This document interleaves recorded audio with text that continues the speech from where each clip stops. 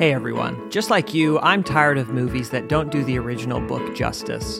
That's why after reading Hamlet, I was thrilled to watch the extended Lion King where Nala is drowned, Pumbaa and Timon are betrayed and executed, and Rafiki is stabbed through a curtain. Young Simba just can't wait to be king because he dies horribly from poison. It's called Hakuna Matata. Today we're covering Hamlet by Shakespeare. And this is The Book Pile. I'm Kellen Erskine. I'm a comic, a father, and if I wanted to be king, I wouldn't kill the current king by poisoning his ears. I would just say, hey, what's that over there? And then when he walked over to look, I'd sit in his throne and marry his wife. And I'm David Vance. Whenever I experience great theater, it takes me back to my roots, when I played a dead body in my 8th grade production of The Butler What? Not a joke, my drama teacher's name was Ms. Portray. Oh, wow. She was for sure named by J.K. Rowling. I had a chemistry teacher from Hungary whose name was Miss Wiener, and she hated her life. Oh, no. So I've withheld a shout out for too long. I just need to say hello specifically to Tracy, Gordon, Sharon, Julie, Kevin, Vienna, and Michelle. All fans of the podcast whom I met in Connecticut last year after a show. They were the heartbeat of the audience that night, and I told them that I would mention them on the podcast. Forgot to mention that I generally wait 13 months to honor my promises. No, but I waited these last few weeks because I wanted to confirm, and now I can, that I will be returning to the East Coast. I'll be stopping in Providence, Rhode Island next week, March 23rd at the Comedy Connection. Then the next 2 days, March 24th and 25th, I'll be in Chicopee, Massachusetts at the Comedy Loft. Go to kellenerskine.com for tickets. I know neither of those places are technically in Connecticut, but all that stuff on that side of the country is like 45 minutes away from each other, right? Those states are tiny. Come on by. Okay, I'm going to be real original and start with the hot take that Hamlet is my favorite Shakespeare play. Sometimes my tastes are so basic, I feel like a sim character that was left on the standard settings. Like, what are your favorite things? Well, Harry Potter, Beatles, The Office, Beyonce, Hamilton. All my tastes were chosen by a focus group.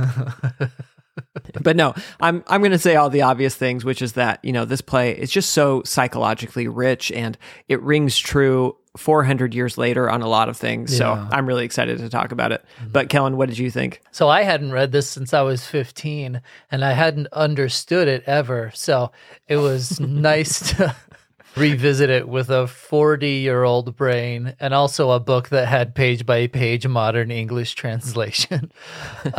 It's full of incredible writing, of course, tense situations. I enjoyed it much more than our recent Romeo and Juliet. It's got humor, it's got drama, it's got adults that love each other rather than dumb teenagers. So pretty much everything I look for in a good story. Yeah. I do sometimes feel like reading Shakespeare is like, you know Spanish and someone is speaking Italian to you. You like mostly get it. We're about to go on a vacation to Italy and I keep annoying Ummi by just speaking Spanish in an Italian accent. Hola, soy David, mamma mia.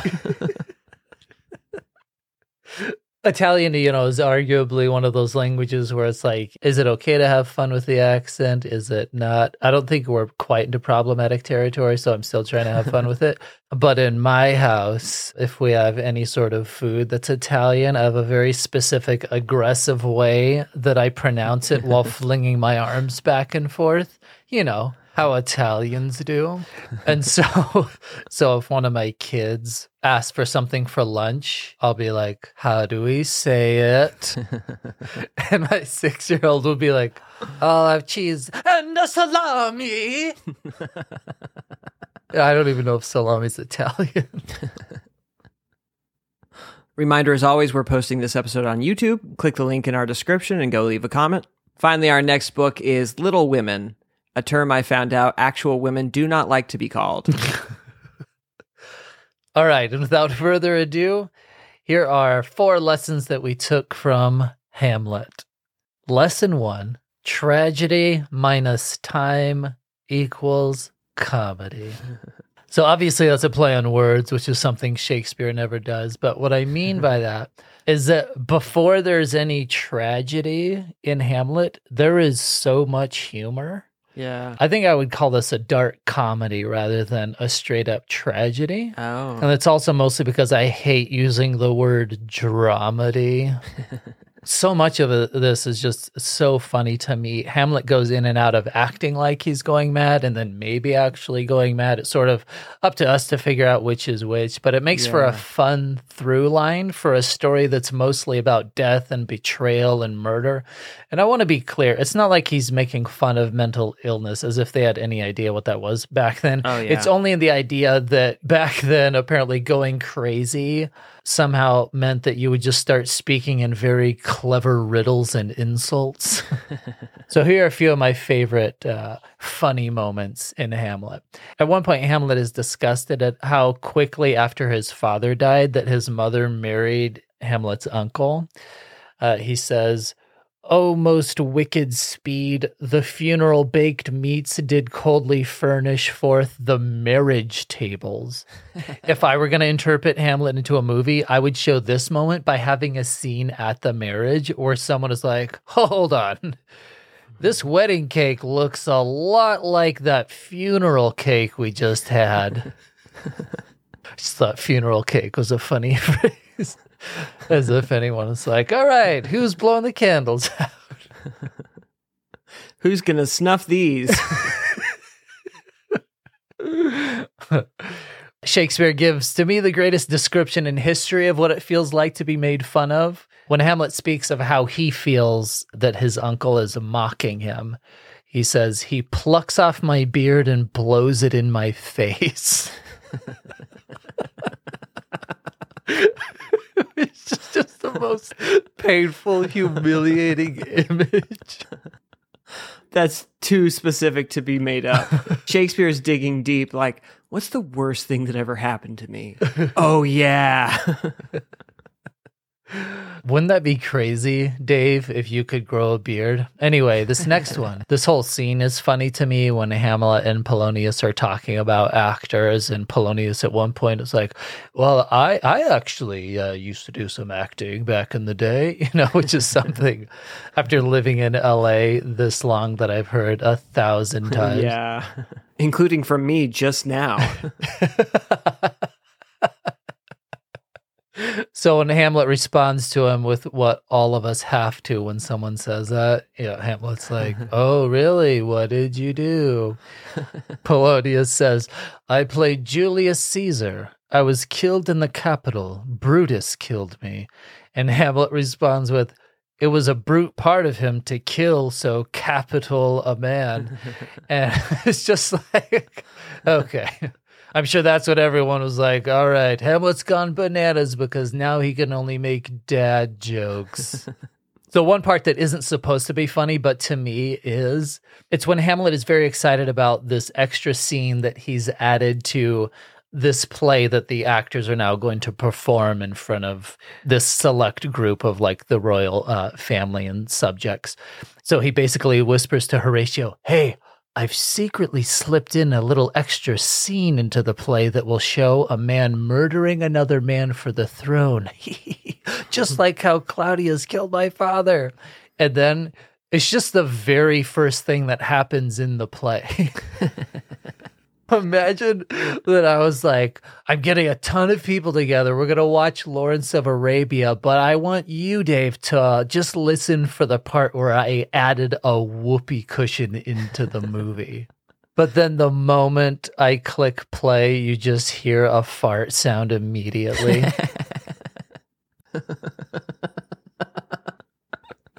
A few years ago, my brother Johnny and I were at our company Christmas party, and as part of it, we were watching Toy Story 4 in the theater.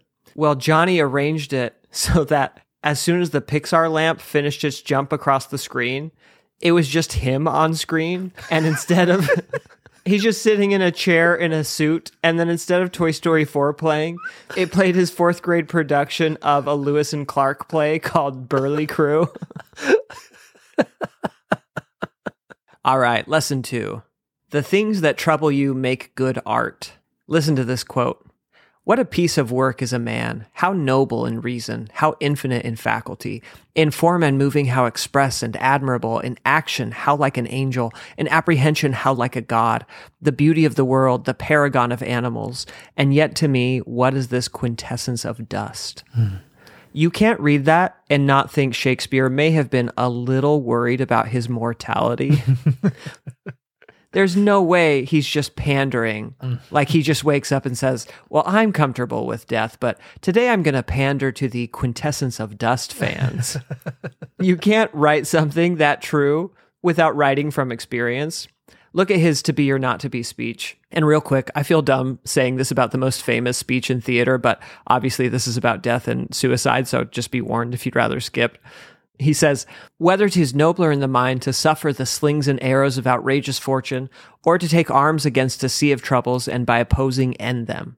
Then later, to sleep perchance to dream, aye, there's the rub, for in that sleep of death what dreams may come. Do you think when Shakespeare wrote that he just sat down and said, I wonder what a sad person would say? Right. Clearly, everything he's writing is so personal to him. And I would throw out there, if you're struggling with something, you can put it in art because there's definitely millions of people struggling with the same thing. Imagine a crowd of 1 million people going through what you're going through. Isn't that actually kind of nice to think about? Imagine monetizing that.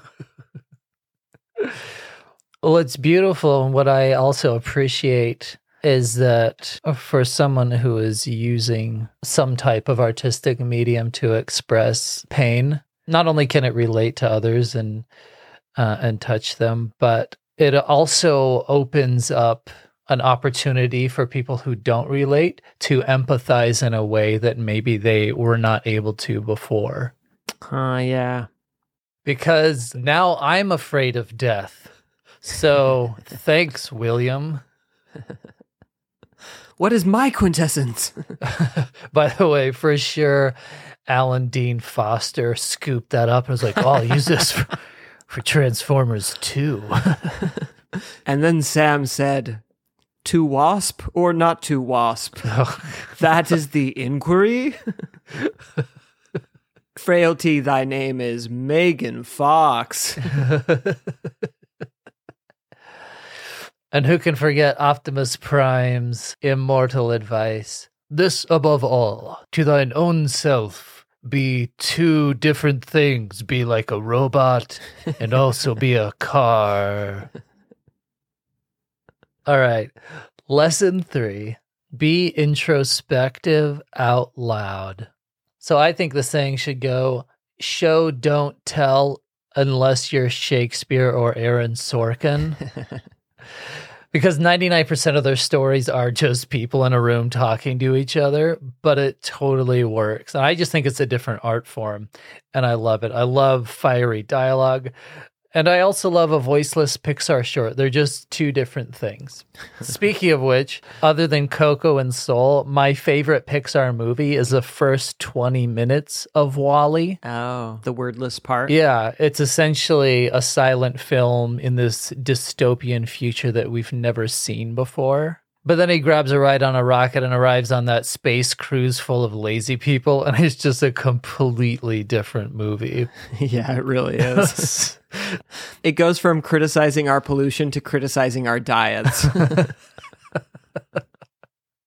It's funny, too, because I'm still not sure what the environmental moral to it all is, other than trash the planet, then leave, and if you stay away long enough, stuff can grow on the planet again. Yeah. If robots fall in love, life will return, and you come right back and do the same stuff. If anything, that ship lands on Earth, and the next shot should have just been everyone inside getting crushed to death by full gravity. Uh-huh. So the point is, show, don't tell, unless you can tell really, really well. Yeah. So Hamlet, like everyone in Shakespeare's plays, says all of his thoughts out loud, which is also what happens in soap operas. Have you ever watched a soap opera, Dave? I actually have not. I used to catch clips of them as a kid during the day, like flicking back and forth between the Prices Right. And soap operas are mostly just people walking alone in a room, musing stuff like, I could go to Veronica's, but then Jason might be there. But they get away with stuff like that because those lines are obviously influenced by Shakespeare. Right. Hamlet thinks he's alone when he gives the most famous monologue in history, To Be or Not to Be. But he's actually overheard, at least towards the end, as his love interest appears in the room. Again, this monologue is full of gorgeous thoughts like, but that dread of something after death, the undiscovered country from whose bourne no traveler returns, puzzles the will. Yeah. So how is it that after overhearing the most beautiful, poetically articulated thoughts on life and death, that this woman didn't just walk in like, did you write any of that down? That was incredible. That's just what you do when you're walking around? Like, this is the type of stuff I would say if I just suspected that someone was eavesdropping. Oh, sorry about that. I was just thinking. So it's just a shame to me that Hamlet died early because I think he could have become a real Shakespeare. All right, lesson 4. Psychology endures. Kellen, fast forward 400 years to 2423. Same distance between us and Shakespeare. And try to think about what art from today do you think will still be popular then? My answer, just to spite you, is Radiohead. There will still be insufferable college students like, oh, when they did the computer noises, I loved that. I loved when they were sad.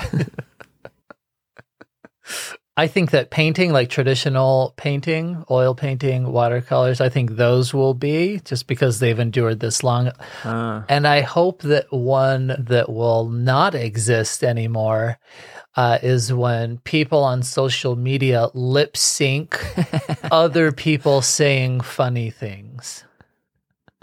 No, so here's my real prediction. Unless our brains get totally changed, like with gene editing or with like human computer interfaces, I think whatever's popular after 4 centuries will be something that really taps into human psychology because that is so slow to change. Sure. Now, if we figure out how to change it, like if Macbeth stops being relevant because our psychologies no longer want to murder our boss. Okay, cool.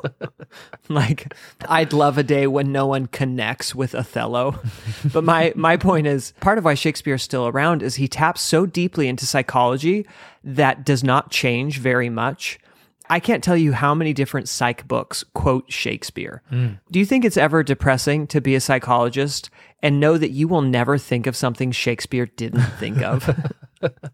Today, I made a list of a couple quotes from Hamlet and how they connect to my favorite psychologists. So first, Polonius says, "Give thy thoughts no tongue, nor any unproportioned thought his act." That idea of keeping things in proportion, don't get caught in the heat of the moment. There's a Daniel Kahneman quote. He says, "Nothing in life is as important as you think it is while you are thinking about it." You know how when you argue with your spouse, it's the most important argument in the world? Or how when you're discouraged, you are the biggest failure who ever failed? Like, I know it all seems huge now, but tell me what your biggest argument of 2018 was. Oh, yeah, I can't even think of it. All right, rapid fire some of my other favorite Hamlet psych quotes. "Brevity is the soul of wit. There is nothing either good or bad, but thinking makes it so." Try that in court. "My words fly up, my thoughts remain below. Words without thoughts never to heaven go." Love it. All right, random facts.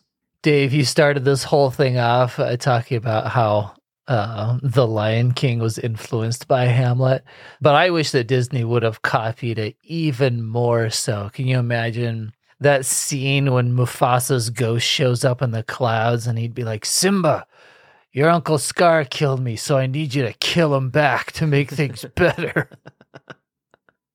It's not fair he murdered me before I could repent of my sins. Now I'm going to burn in lion hell?" Kellen, I've read from Bill Bryson that Shakespeare wasn't the most successful or most acclaimed playwright of his day.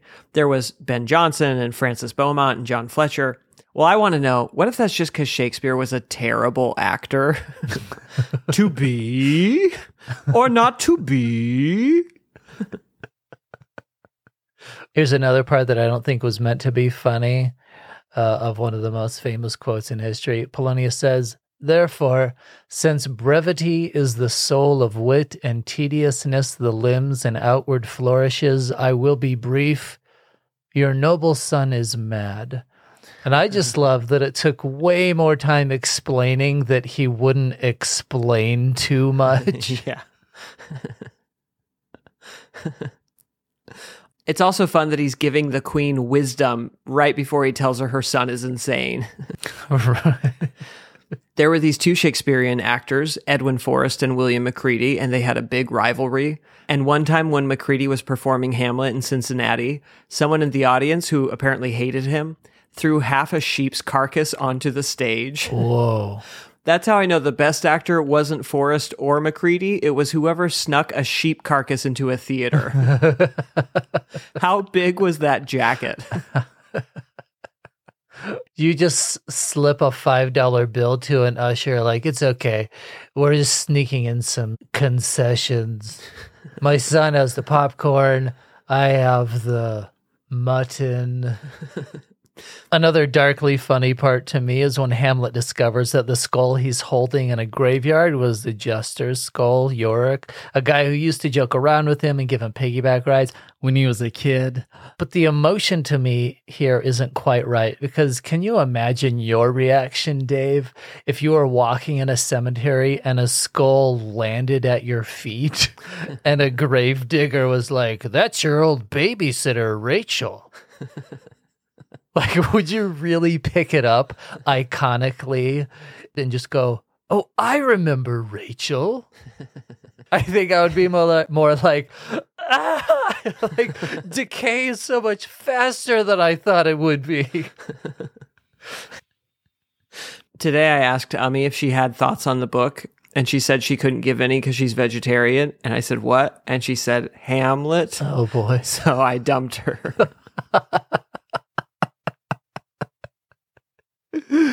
After reading this, to me, it just sounds like she's pretending to go crazy. Ami laughs so much at some puns that I find myself doing them more and hating myself, but they do get laughs. But then the worst is when I do them and she doesn't laugh. And then I'm like, I debased myself. I sold out and didn't even get paid. So this is insane to me. Just like Romeo and Juliet, the version of this book that I read was a book published by a division of Barnes & Noble, Spark Publishing. No Fear, Shakespeare. And when it got to the line where Hamlet says to Ophelia, "Get thee to a nunnery," there's a footnote that says a nunnery could mean a convent or a brothel. Oh. It's like, how is that possible? Those complete opposite things. That's like saying, "Oh, you're injured? You should go to a doctor." And by that, I mean either a hospital or you should be in a boxing match. And speaking of Kenneth Branagh, he did a version of Hamlet that is 4 hours and 2 minutes long. So it is. Wow. It is a unabridged movie. How is it 4 hours? They take their time. But if you're not going to watch any of it, I can't say that I fully recommend it. It is long. But my favorite part of the whole movie, you can check out on YouTube. It's a 3-minute monologue. It's the Act 4, Scene 4 speech that ends with, "My thoughts be bloody." And it's all one take. It's one 3-minute take that just slowly zooms out as Hamlet is standing surrounded by this icy tundra. It's beautiful. Wow. I always thought it would be funny as a college student to get a job as a production assistant on one of those huge movies, doing like the super long takes like Birdman or 1917, and wait till they're right at the end of the take, and then I just knock over a huge stack of china.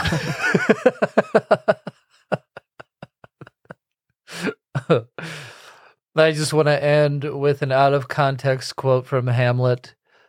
Oh, there has been much throwing about of brains. All right, to recap our favorite lessons from Hamlet. 1, psychology endures. 2, be introspective out loud. 3, the things that trouble you make good art. 4, tragedy minus time equals comedy. And 5, a convent is not at all what you think it is.